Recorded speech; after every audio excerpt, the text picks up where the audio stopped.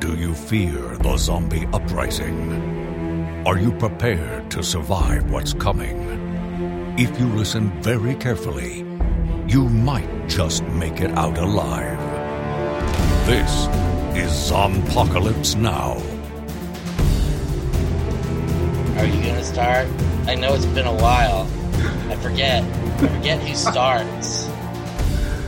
Well, considering that I usually have our voices come in under the music, which yours just did, will in this edit, when I'm done with it. Hi, folks, I'm Tim.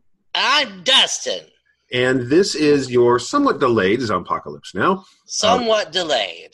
We had a holiday in there, Thanksgiving, and we hope that you guys got to enjoy a nice time with your families or friends or however you enjoy your Thanksgiving.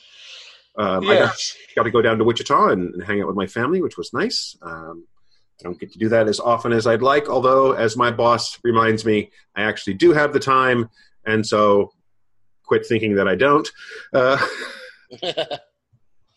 Yes, stop pretending that you don't have any life, Tim.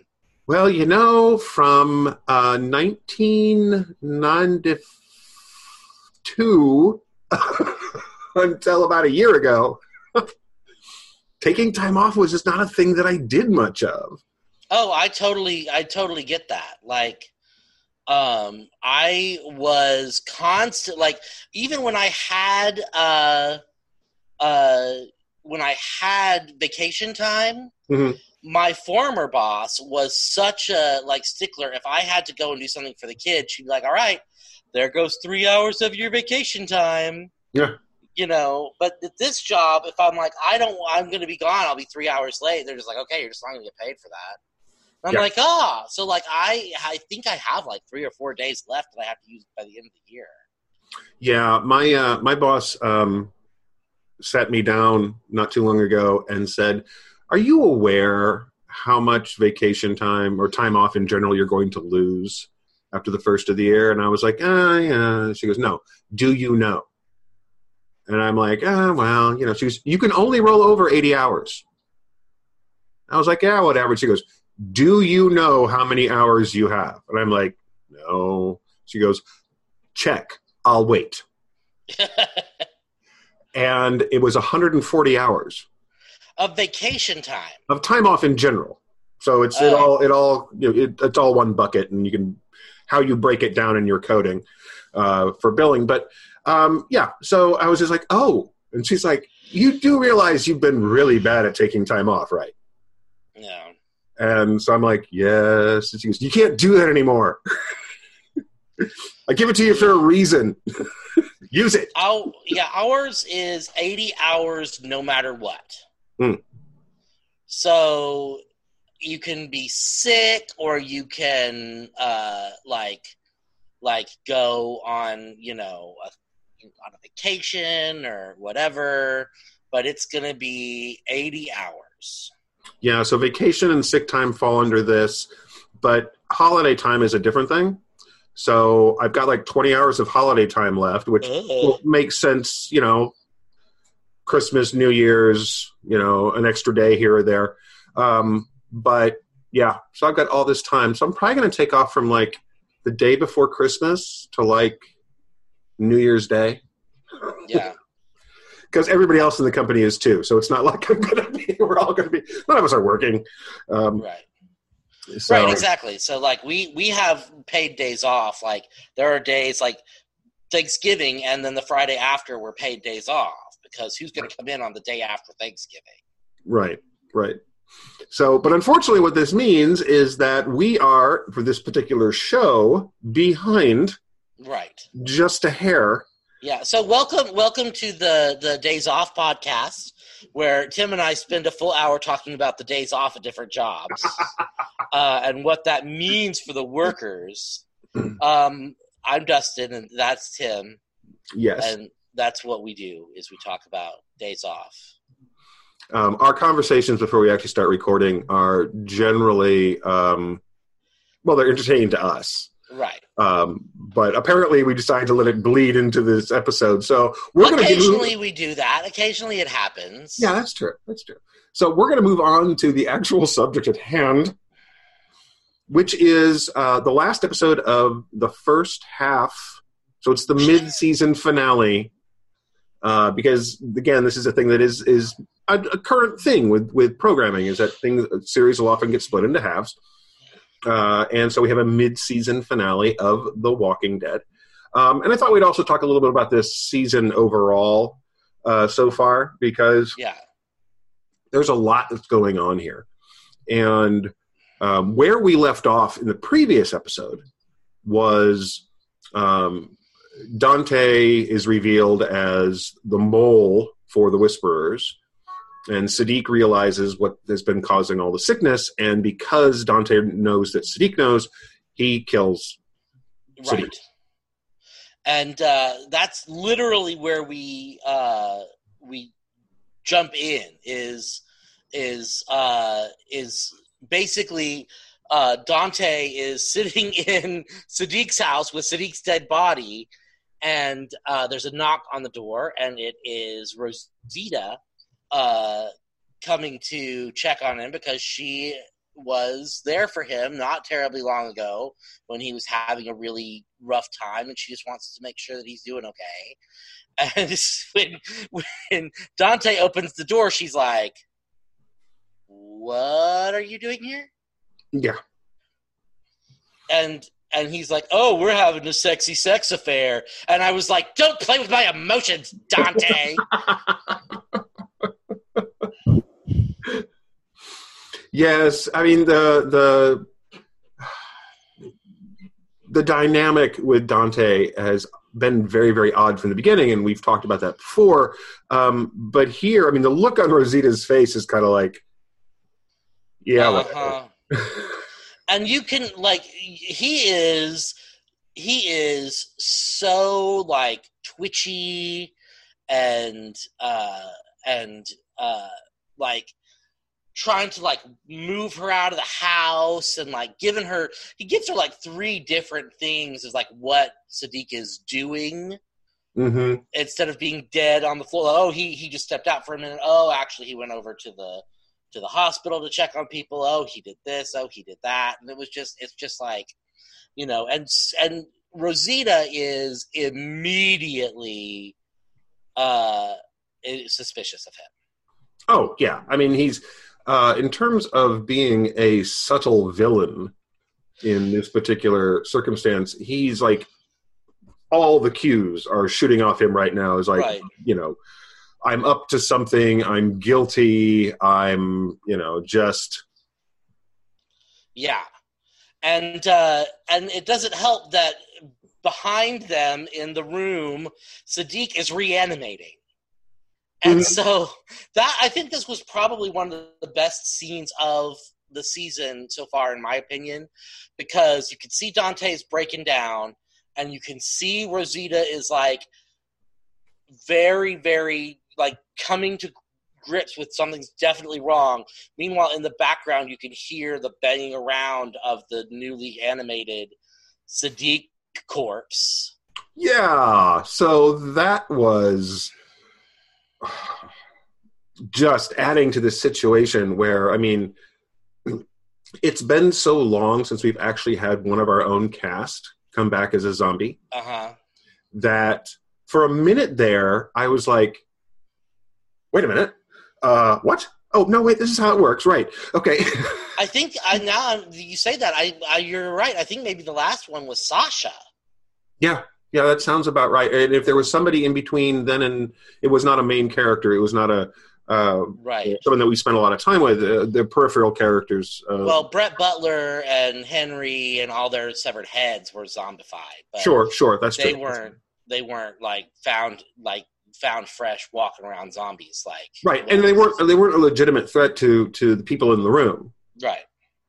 Because very, very quickly, Siddiq's revived zombie self is a very serious threat to everybody in the room. Right. One of which is a very, very tiny baby. Yes. Who is, bite-sized. So So yeah, she's not buying Dante's particular blather as much as he would like her to, and so he basically tries to kill her. Right. But luckily, Rosita has been in deep training for the months. Like since she had the baby, she's been training and preparing, like getting her fighting skills back up, and when he attacks her, she is ready for him and is able to actually take him out pretty quickly. Oh yeah. And then has to stab poor Sadiq in the head, and then, you know, she is now what are we going to do with Dante? Right. Oh, we skipped the part at the very, very beginning of the episode, which kind of explains how Dante became part of the group. Right. He went and found, under Alpha's orders, another group of survivors to take him in, and then basically led them to Alexandria. Right. So he came in with a big group of people that he had been traveling with for a couple of days or weeks or however long, and so he came in kind of camouflaged with those people. Right, and the again, we come down to this interesting thing where we get to see the process of how these people come into contact with Alpha, and how she basically, there's still this gap that I'm having a hard time getting my brain around, which is how her effectiveness of bringing them around to her point of view, where they are so loyal and they are so just committed to this completely nuts worldview that she has. Yeah. Well, I think when it comes, it's explained a little bit. I mean, Dante's been laying out clues for a while. He's a former soldier. He lost some men in a way that was very horrific before even the zombie outbreak happened. And so he was in the midst of PTSD when this whole thing went down. And so he's the kind of, like, he's the perfect person to be susceptible to this sort of, follow orders no matter what kind of worldview that Alpha espoused to him. And in short, that's what he uses as his explanation for why he didn't care that Lydia was still alive, even though Alpha told everyone that she was dead. Like, his orders had nothing to do with whether or not Lydia was alive. Yeah, but the problem is that the timeline, to me, still doesn't work, because you've got, 9 years now of the apocalypse? Oh, no, definitely. Don't get me wrong. Alphas, if they were going to use the Whisperers as villains, it should have happened in Gear 2 or 3, because her whole thing is unsustainable. Right. And, I brought up have I brought up the Village as an example before? Yes. Right. Yeah. Yeah. It's, the minute that they walked up on a thriving settlement like Alexandria, like, half of her people would be like, wait a minute, they have bread, and it would be done. Like, no matter how like, charismatic or whatever she is, it would just be done. Right. Because, and this does come out because they have captured him, they do have Dante, and they're trying to figure out what to do with it. Because part of the problem here is that putting him on trial, and this is an interesting thing, because this is an argument that has popped up actually in the real world, but also it pops up in fiction from time to time, is when you have this kind of person who has this poisonous worldview, which is apparently strangely attractive. Right.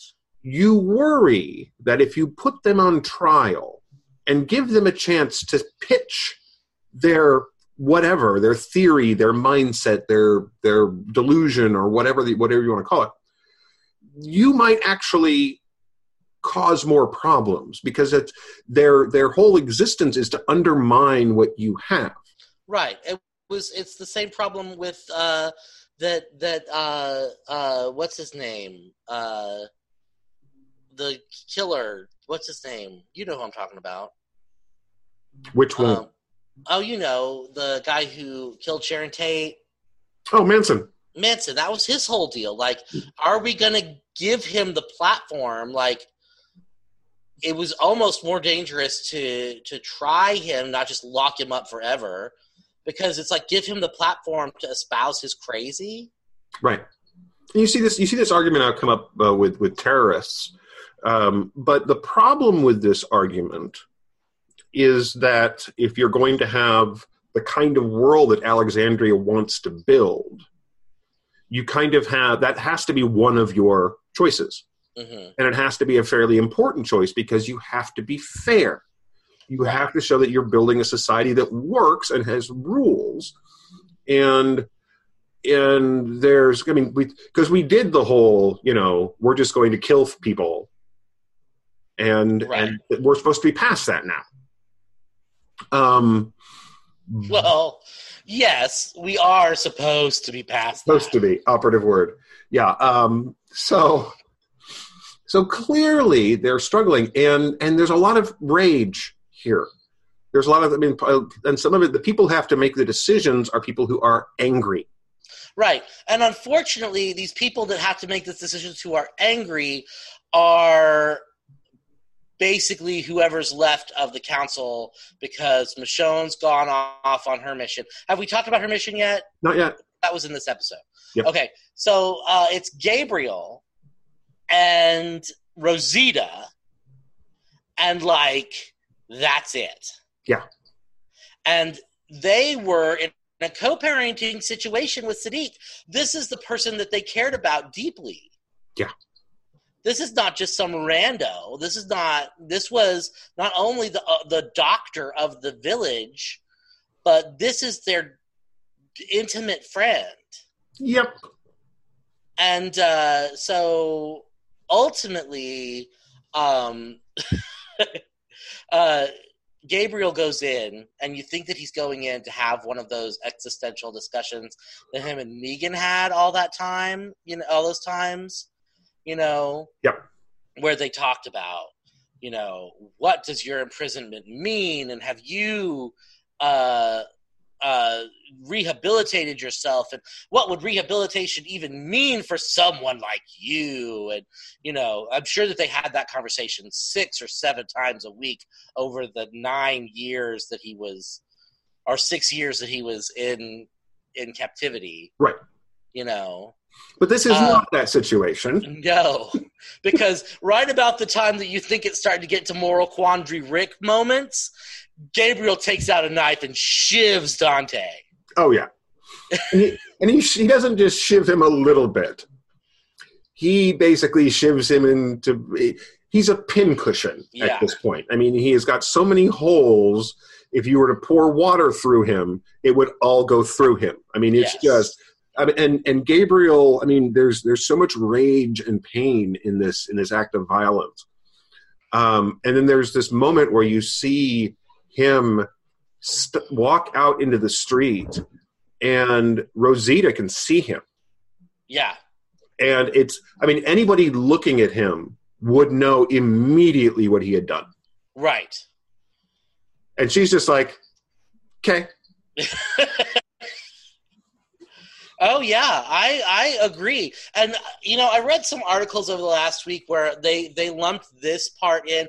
Walking Dead has a really, really bad habit of character assassination by way of plot convenience. And we're going to talk about that a little bit when we get to what's really the A-plot of the episode, which is Carol's whatever's going on. Okay. Mm-hmm. But... And I saw some people write about how they felt like that was going on with Gabriel. Like, he's supposed to be this moral, great guy. And, he's supposed to be like the moral center of the show or whatever, and him killing Dante just out of anger is not, how he should do things, and blah blah blah. But I don't see it that way at all. No. This is very much a reaction. First of all, reminder here that while he is a man of God, he is also a man. Right. And he is a man who we have known from the beginning is very flawed. Right. And what has been really cool about Gabriel, because you and I did not like him. No, we hated him. And what's been cool about the character is that there's been this evolution from a person who was so afraid that he basically abandoned everyone around him to die. And then, was just a mess for a whole thing. But we've actually watched the character evolve into someone who is legitimately recognizable as a leader in the community. Yes. And here there's so many things to unpack with his actions here. The two important ones, though, are his own feelings of needing to have vengeance for his friend and protecting the community from something that he views as an existential threat, which is letting Dante speak. Right. And giving Dante an audience. And these two things make his decision to straight up execute Dante completely legitimate in my mind. Right or wrong, I understand it. Yes. It wasn't, whether or not it was the right decision is almost secondary in this case. Yes. It was more about the things that have to be done. Right. And I think that there's a question between, and you can certainly have the argument, this is the kind of action that has actually come back to haunt our heroes a lot over the last, 10 years of TV. But it's also one of those decisions that is a very human decision. And the idea that somehow Gabriel would be immune to that, I think is unfair to the character. And there's also things like, I feel like we've also seen him do some things that wouldn't necessarily be morally correct, but were right coming up on, he tried to sabotage, the bullets in the bullet factory. Mm-hmm. And he's done things that are not like to protect, that are not, I don't know. But I liked it. I liked this whole, which we've covered it first, but it's basically the C plot of the episode. I liked this whole storyline. Yeah. And basically it ends with Gabriel and Rosita having this moment of connection. Mm-hmm. That for someone who is attempting to drive the community apart, to destabilize it, certainly at least with these two, Dante failed. Yes. And that was a really nice moment. Mm-hmm. So then we have to talk about Michonne really super quickly, because I don't think she needs we're preparing for Denai Guerrera to leave the show. Right. And so they are at Oceanside trying to help them with, what is it? What was the thing? What was the MacGuffin that brought them to Oceanside? Oh, I don't even know, but once they're there, right? They get them in word about Dante, right. And then the very next second, this dude comes running out of the woods. Well, but first he becomes running out of the woods. They're actually, before they get there, they stop at a library. Oh, right, yeah, the library. I forgot about the library. And our music teacher guy gets attacked by a walker in the library, and he's rescued by this man who has a backpack full of books. Uh-huh. And the guy saves him and then runs away. he's like, come back. You saved me. Why are you running away? And the guy's like, I'm out. Yeah. And then this guy shows up again out at Oceanside. Trying to steal a boat. And they're all like, these are our boats, and we're super paranoid right now because Dante was in Alexandria for a while. Yeah. So we don't even know who we can trust. The people who have come in the last several months, we don't know who's with us and who's actually a plant. Yeah, and she even says, Michonne says, you need to re-question everybody that's come in to this community in the last few months. Right. And, and then this guy shows up, and she basically starts in under the assumption, what did Alpha send you to do? Why are you here? What did Alpha? And he's like, I don't know who you're talking about. Yeah. Well, it turns out that he is actually a survivor who's been living on an island with his family for the last several years, and that island used to be some sort of military base, and it is gunned up. Yeah. And so he's like, look, if you take me back, if you take me home, I will give you the weapons you need to fight your battle, your Whisperer's battle. And Michonne decides that this is a thing she wants to do. Right. And he doesn't trust them very much when they say, we're going to do this. We're going to let you go. We're going to let you go back to your family. You just have to take me with you so I can get the weapons. And he's like, that's it? She's like, yeah, I just need your weapons that you aren't using. And he's like, all right, fine.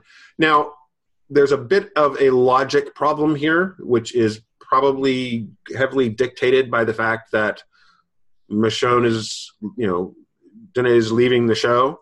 Yeah. But her going off on her own with this guy is incredibly stupid. Right. I mean, it's just dumb. Well, like I said, this is all set up for her leaving. Every tiny, even minor bit of this whole plot is getting ready to say goodbye to Michonne. How they're going to do it and what that's going to mean are, we still do not know. Right. And it is, they sail off. Right. Into the distance.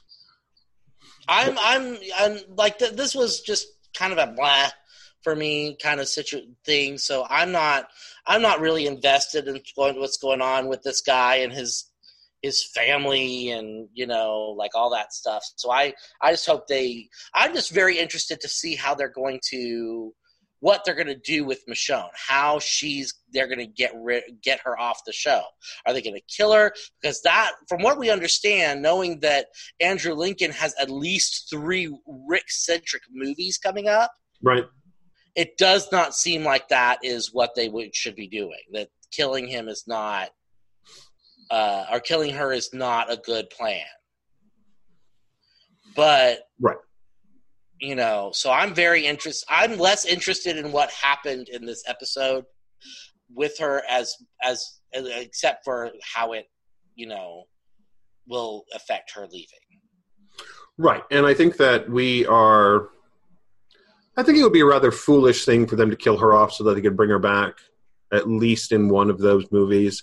And it would they could work that around her schedule doing other things. But we'll see what happens with that. So that's basically Michonne's arc. Everybody else, she sends everybody else back, and she has the whole, I love you, Judith, I love you, Mom, little send off thing, which is so full of foreshadowing that she's not coming back. They might as well have had signs that went, "I'm leaving the show." Right. And Judith holds up a sign that says, "I know, I'm going to be sad," and but. But let me just, while we're talking about Judith, I just have to say, I'm so happy with the way that they have characterized this kid, considering all the problems that they had with kids on this show before, where it's like they don't know how to write. And I can kind of say they probably none of that's changed because they don't write Judith as a child. They write her as a fully grown adult. Oh, yeah. Which I just enjoy greatly. Like, they don't pretend that they're writing for a kid at all. Judith is a grown-up. She's the one who captures the dude when he escapes. Yeah. Like, she was going to go kill Negan when he got away the first time.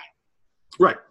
Well, she's a little kick-ass. So, but it's a nice little moment. And for having that, reminding that there's an emotional core to what they've been doing with this character and Michonne for all of the season.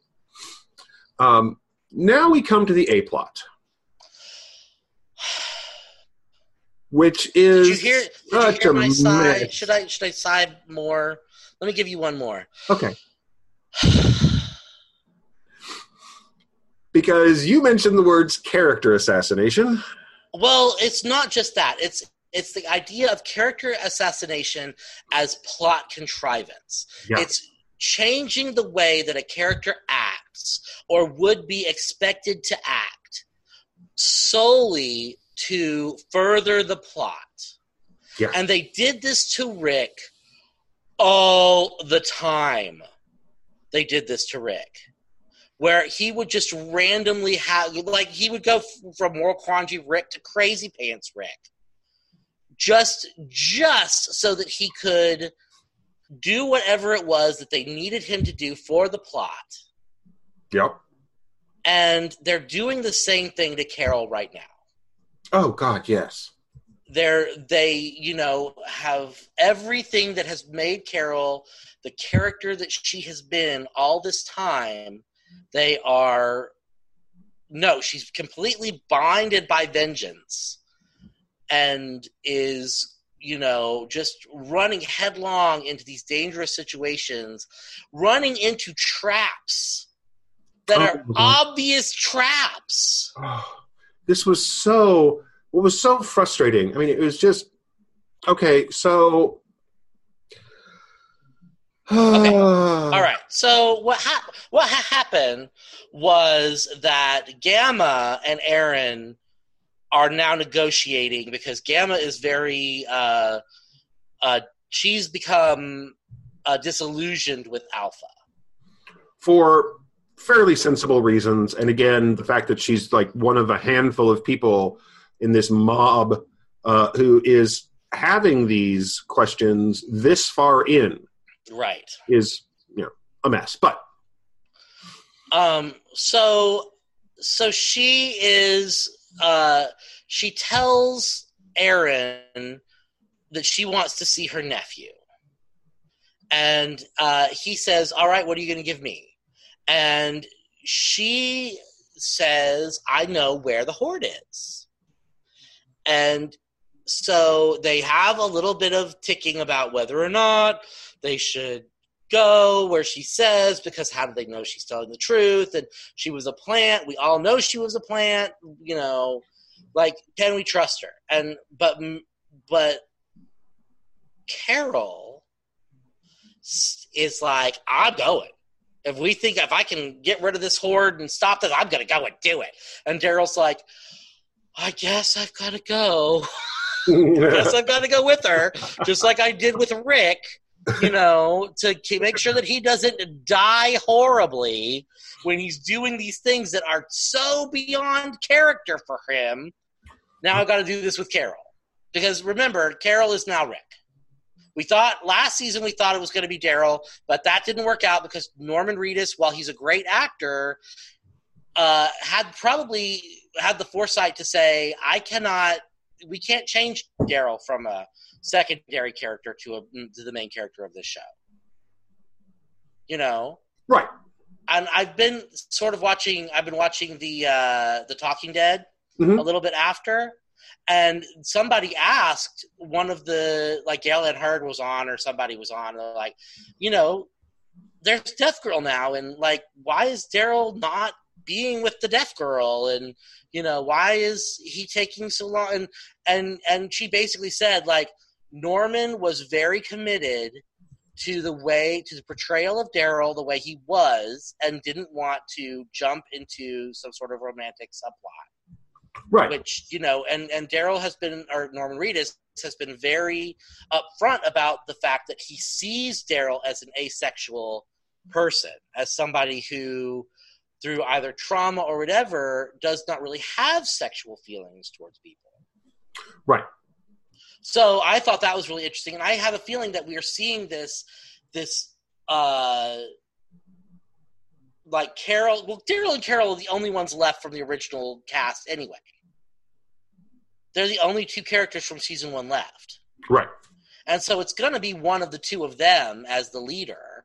And if Norman Reedus, which I personally believe was like, I don't think Daryl could handle it, it's got to fall to Carol.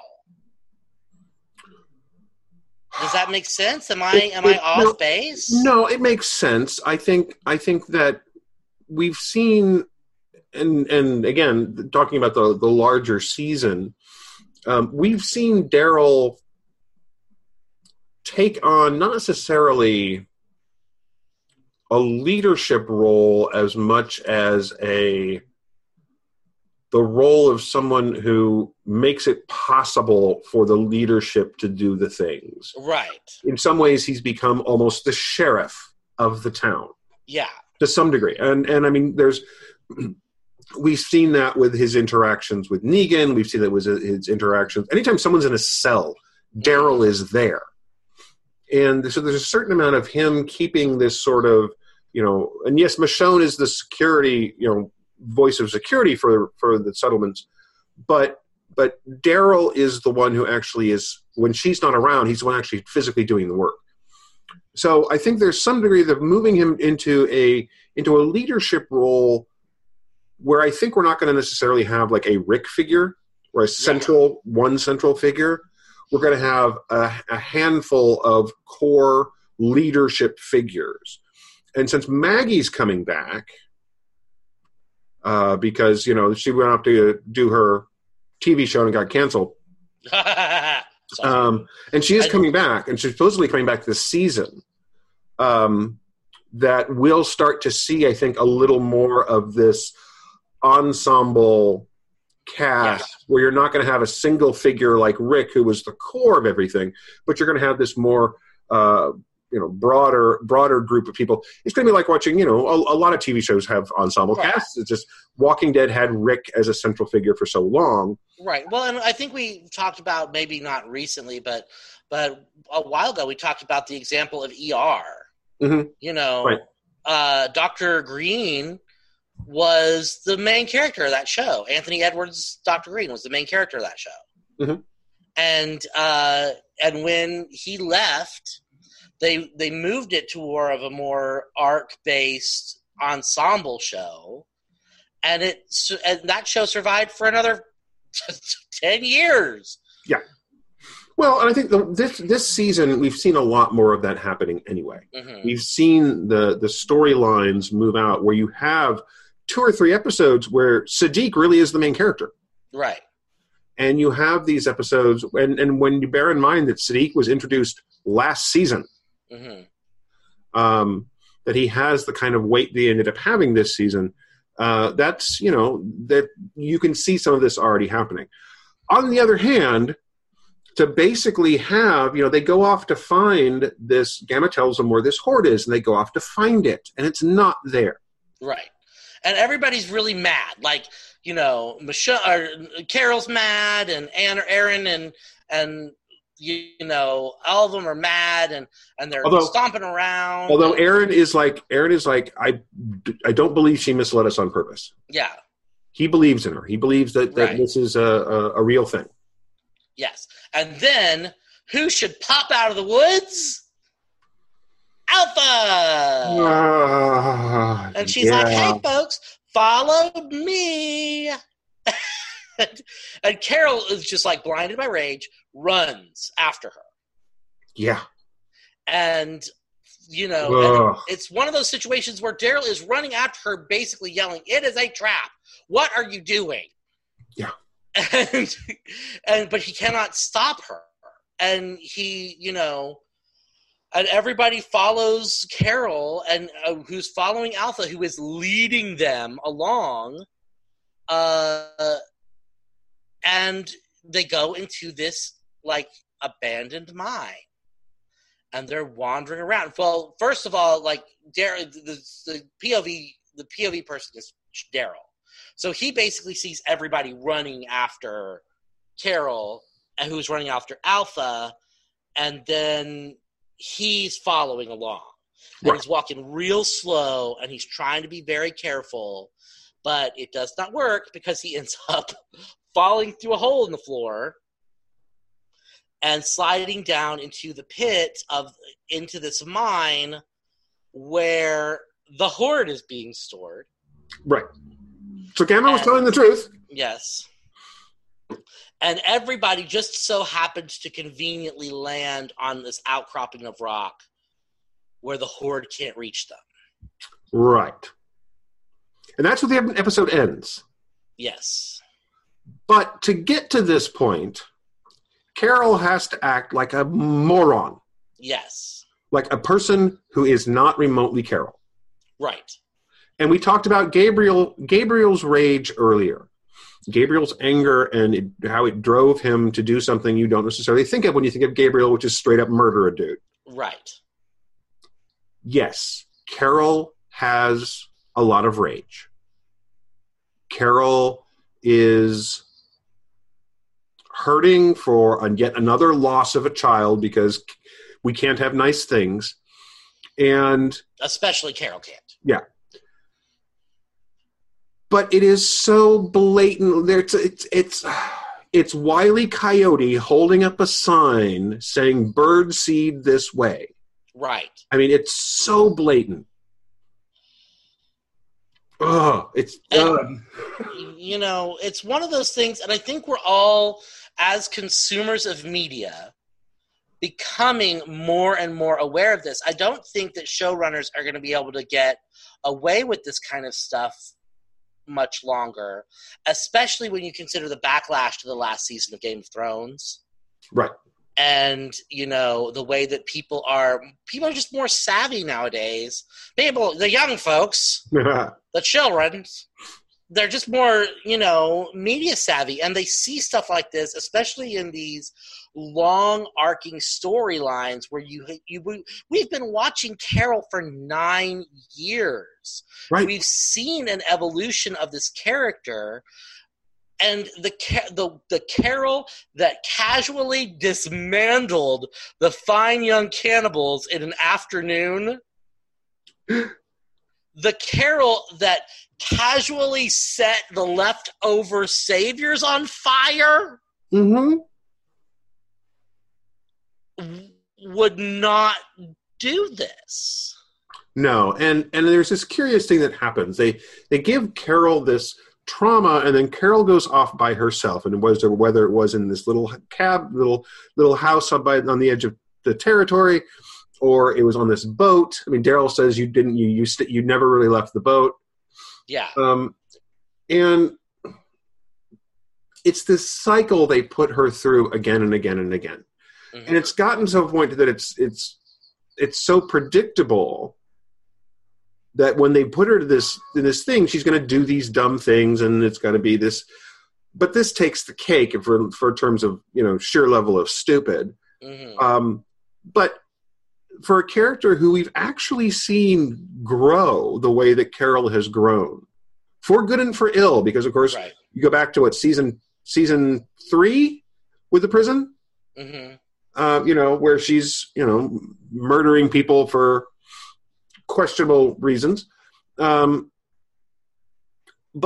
because they have the flu. They have the flu. But it turned out she was right.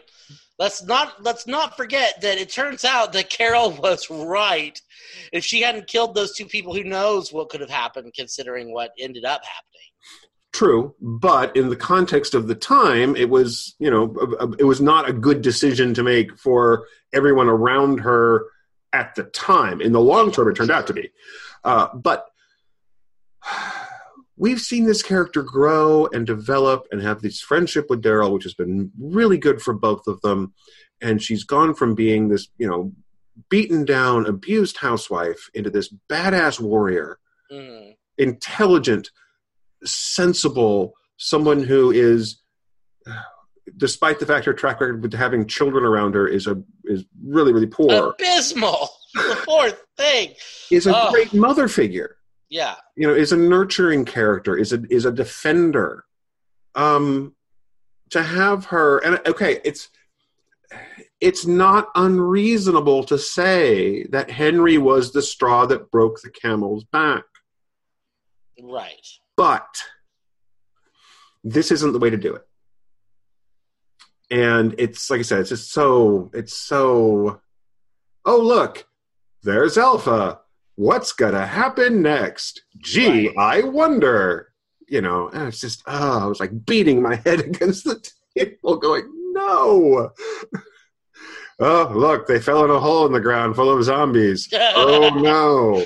Do you remember, I don't know if you ever watched, I used to have the internationally ignored web show called Reviews for Humans. The old episodes are still online if anybody wants to go to YouTube. And they're very funny. YouTube and watch Reviews for Humans. You can. We used to cover a show called Vampire Diaries. And one of the things that happened on Vampire Diaries, like in the first 3 seasons, there was this magical tomb that, like, if you were a vampire, if you were a human, you could go in and out and be fine. Like, you wouldn't have to worry about it. But if you were a vampire, you could go in, but then you couldn't come out. Like, it was impossible to come out of the tomb if you were a vampire. Right. And so this was like a big plot thing for like the first 2 or 3 seasons of that show was the tomb. And people constantly, there are like 4 vampires on the show, and they all knew about the tomb, and they were constantly like, I fell in the tomb again. Can you find a witch to do a spell to get me out of the tomb? I fell in. And that's what I thought, like, oh, they fell in the tomb. Uh-huh. Yeah, it's just, it's like, oh, look, they're trapped. I wonder how things are going to go. None of these people are particularly disposable at this time. Right, exactly. If you look at the people that are now trapped in this hole, it's Carol and Daryl are essential leads of the show. Mm-hmm. Like, Carol and Daryl are the leads of this show. Let's not pussyfoot around this situation. Michonne is leaving. And as adorable and wonderful as Judith is, she is a baby. Carol and Daryl are our leads. They're not going to kill off Carol and Daryl right now. No, they're not. And then there's Aaron. And they're not going to kill off Aaron because they just got in super big trouble for killing off Tara and Jesus. Well, and killing off Aaron at this point really doesn't make any sense in terms of where they've been going with him and Gamma. Yeah. And I think we're looking, and this is my prediction for what's going to happen there, which is Gamma will eventually become part of the community because that's what they do. They absorb their enemies and yeah. one of us. And they're going to become a family unit. In a weird way, they're going to become a family unit. She's going to end up like Aaron's little sister. So that she and that's going to be her entryway to get to know her nephew, because Aaron's going to be there with his kid, and they're going to have this, kind of because we had this great moment in this episode where we actually got to see Aaron with his daughter. Yeah, and they were considering. He was talking rather sadly in some ways, telling her stories of the world before, and there was some sadness and wistfulness to it. But that's my personal prediction of what's going to happen with her. That's what I think is going to happen. If she survives the Whisperer War. Yeah. Well, that's always a good, it's always nice to have some sort of imagined hopes and dreams. I used to have imagined hopes and dreams when I hopes and dreams. I used to have them when I was young. Yeah. 10 years ago when I started watching this show. We had, no. By the time season 2 was rolling around, we had no hopes and dreams. We were beating our heads against the wall and going, that's not how maps work. How do you break a map? Well, it's always possible. And then there's, what's her name? The deaf lady. Mm-hmm. Her little sister, who's also the deaf lady. Right. The becoming more deaf lady. And Anya, right? I think so. So they're not going to kill off any of those people. Right. And, However,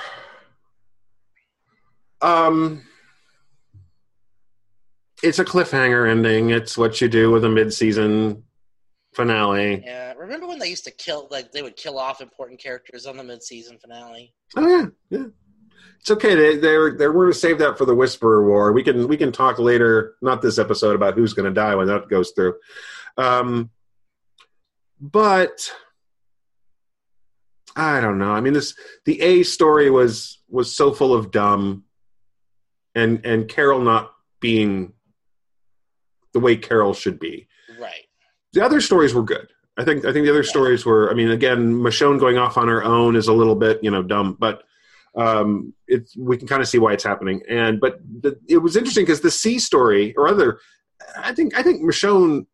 I don't know if Michonne was really the B story, because it was so short. Her little interactions and all that stuff were so compared to what happened with Gabriel and Rosidia, and Dante. You're right. I think And that segment was really the strength of the episode. Mm-hmm. So yeah, it's leaving us at an interesting point for this mid-season. But as I look back on the whole season, for all the fact that Carol, I don't think Carol has been handled well the entire season so far. There's a whole lot of painting her in this. I'm broken again. And it's just, I get it. I mean, we've seen her do this before. It's an established thing. It's the way she deals with grief, blah, blah, blah. Except it's become such a cycle. It's such a repetitive cycle. Yeah. That it just feels like we don't know how to write something new for her. And so we're going to make her do exactly the same. What are we going to do with Carol? Well, we'll kill the kid that she has a weird connection to.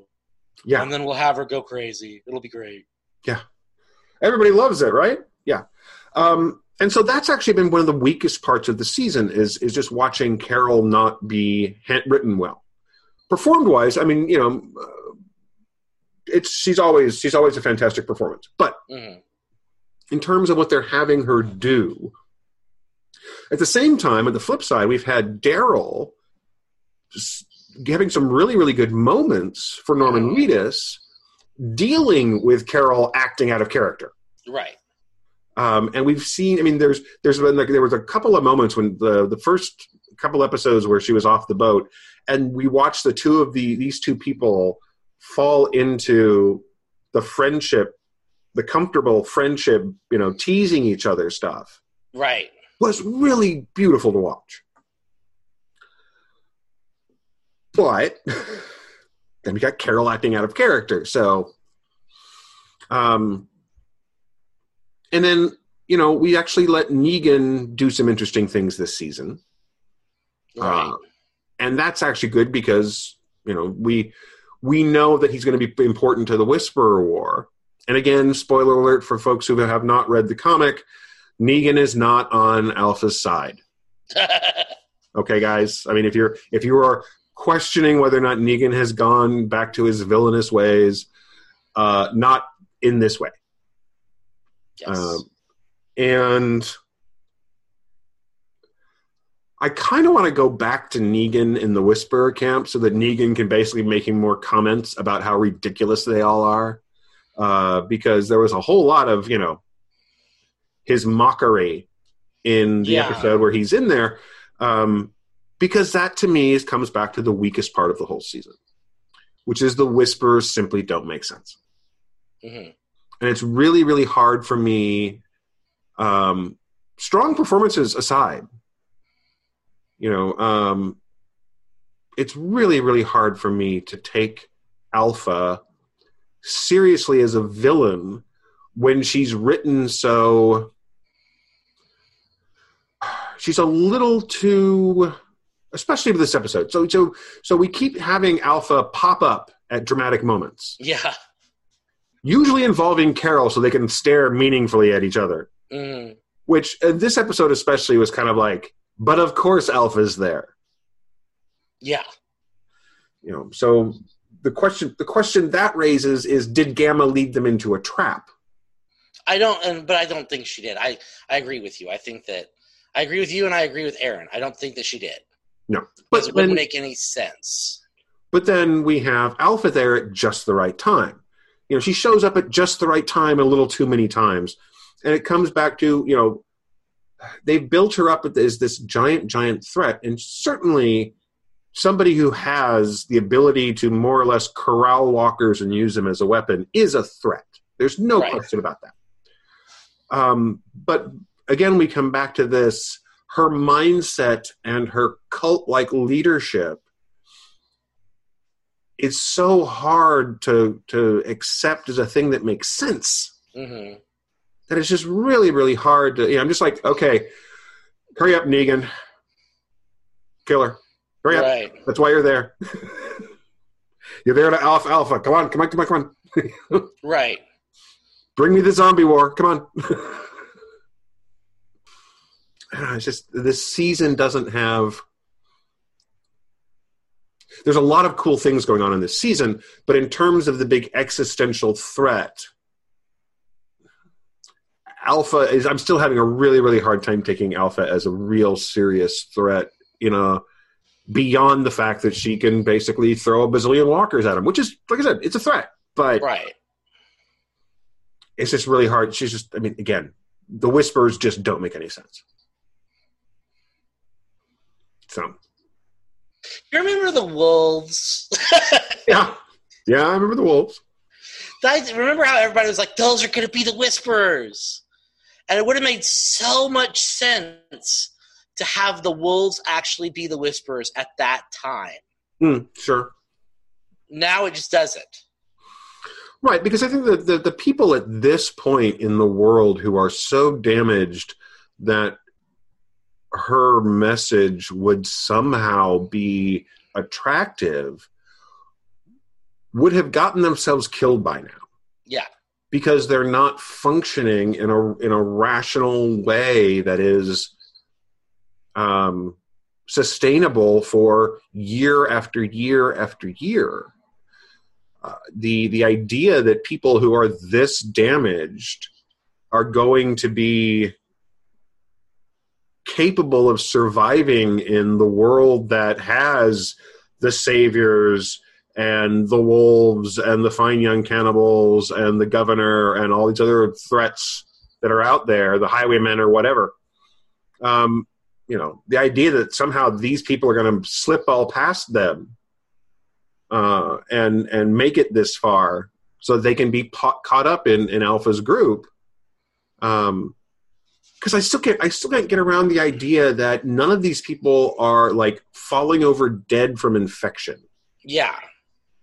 Because they're so susceptible to everything out there in the world, and they're stitching dead people's skin, and wearing it. I don't care if it's been tanned. It's just, it's. There's a lot of good things going on in this season. The Whispers are not it. Right. So, we have a break until February. God, is it February? I think so. It's a long-ass time. I just know that. So what do we want to talk about next week? Well, we could take a complete and utter break from the world of The Walking Dead. Have you seen the new Harley Quinn TV show? I haven't, but I've heard it's good. It's fucking hysterical, Dustin. I laughed so hard at the first episode. And I just watched the second episode. And I didn't laugh as hard, but I laughed a lot. And on one hand, it's extremely violent and gory. We could pull it in under the horror aspect, because it's like, what happens if, you got to see all the blood that would result from hitting somebody in the face with a baseball bat, because the show shows you. It's really, really funny. We have talked about diving into some of the more audio-based horror stuff that you and I listen to. There's a couple of things. I'll tell you what. We can talk about what we want to do, folks. What do you want to hear us talk about? Considering that we don't just do The Walking Dead. We've done other shows. We did Teen Wolf for a while. We've done Santa Clarita Diet. We've done the other zombie shows and the other zombie movies. We could do Hallmark Christmas movies. Okay. While those are horrors, and Hallmark is just down the street from my apartment. That's true. And I think I do know some people who work there still. I don't know if I can take that. I might. Oh, come on. The Night Before Christmas on Netflix. It's about a knight who comes to modern times. And he falls in love with Vanessa Hudgens. Yeah. So, folks, if there's something you'd like us to look at in the world of horror or horror adjacent, and yes, probably Christmas movies fall into that. I was bitten by a Christmas movie as a child, and I've never quite recovered. Actually, I was in retail for 15 years. And if you've ever worked in the wonderful world of retail, oh God, no, if I count the movie theater years, it was longer, because you get the loop, you get the Christmas music loop, yeah. And I get pretty stabby by the end of the Christmas season when it comes to, I'll give you Blue Christmas. I'll give you... yeah, I've already taken one of the radio stations off my presets because it's already doing Christmas music. But anyway, so we've got other things. We get a lot of things we can talk about, and there's a lot of cool stuff that's out there. But yeah, we'll ponder that, and we'll have something for you guys next week. Yeah. So let us know what you think about that, and what you thought about the season, what you thought about this episode. Are they completely, wasting Carol in these last few episodes? The answer is yes, but you might disagree, and we'd love to hear that. We'd love to hear what you guys think in general. You can find us on Facebook. You can find us on Twitter. You can find us on Apple Podcasts and podcast.com. You can leave us a comment there. You can leave us a rating. Ratings are always good. They help people find the show. And, yeah, we'd love to hear from you. So we will do this again next week. We will. I promise. There was almost a question there. And but yes, we'll get back on track here, because I'm sure that when we'll have to make sure that we have an episode that goes out during Christmas week, even though we are probably going to be around for Christmas Day, obviously. But yeah, so we'll plan to see you guys next week. Thank you, Dustin. Thank you, Tim. And again, thank you guys for listening. We'll be back next week with more Zompocalypse Now.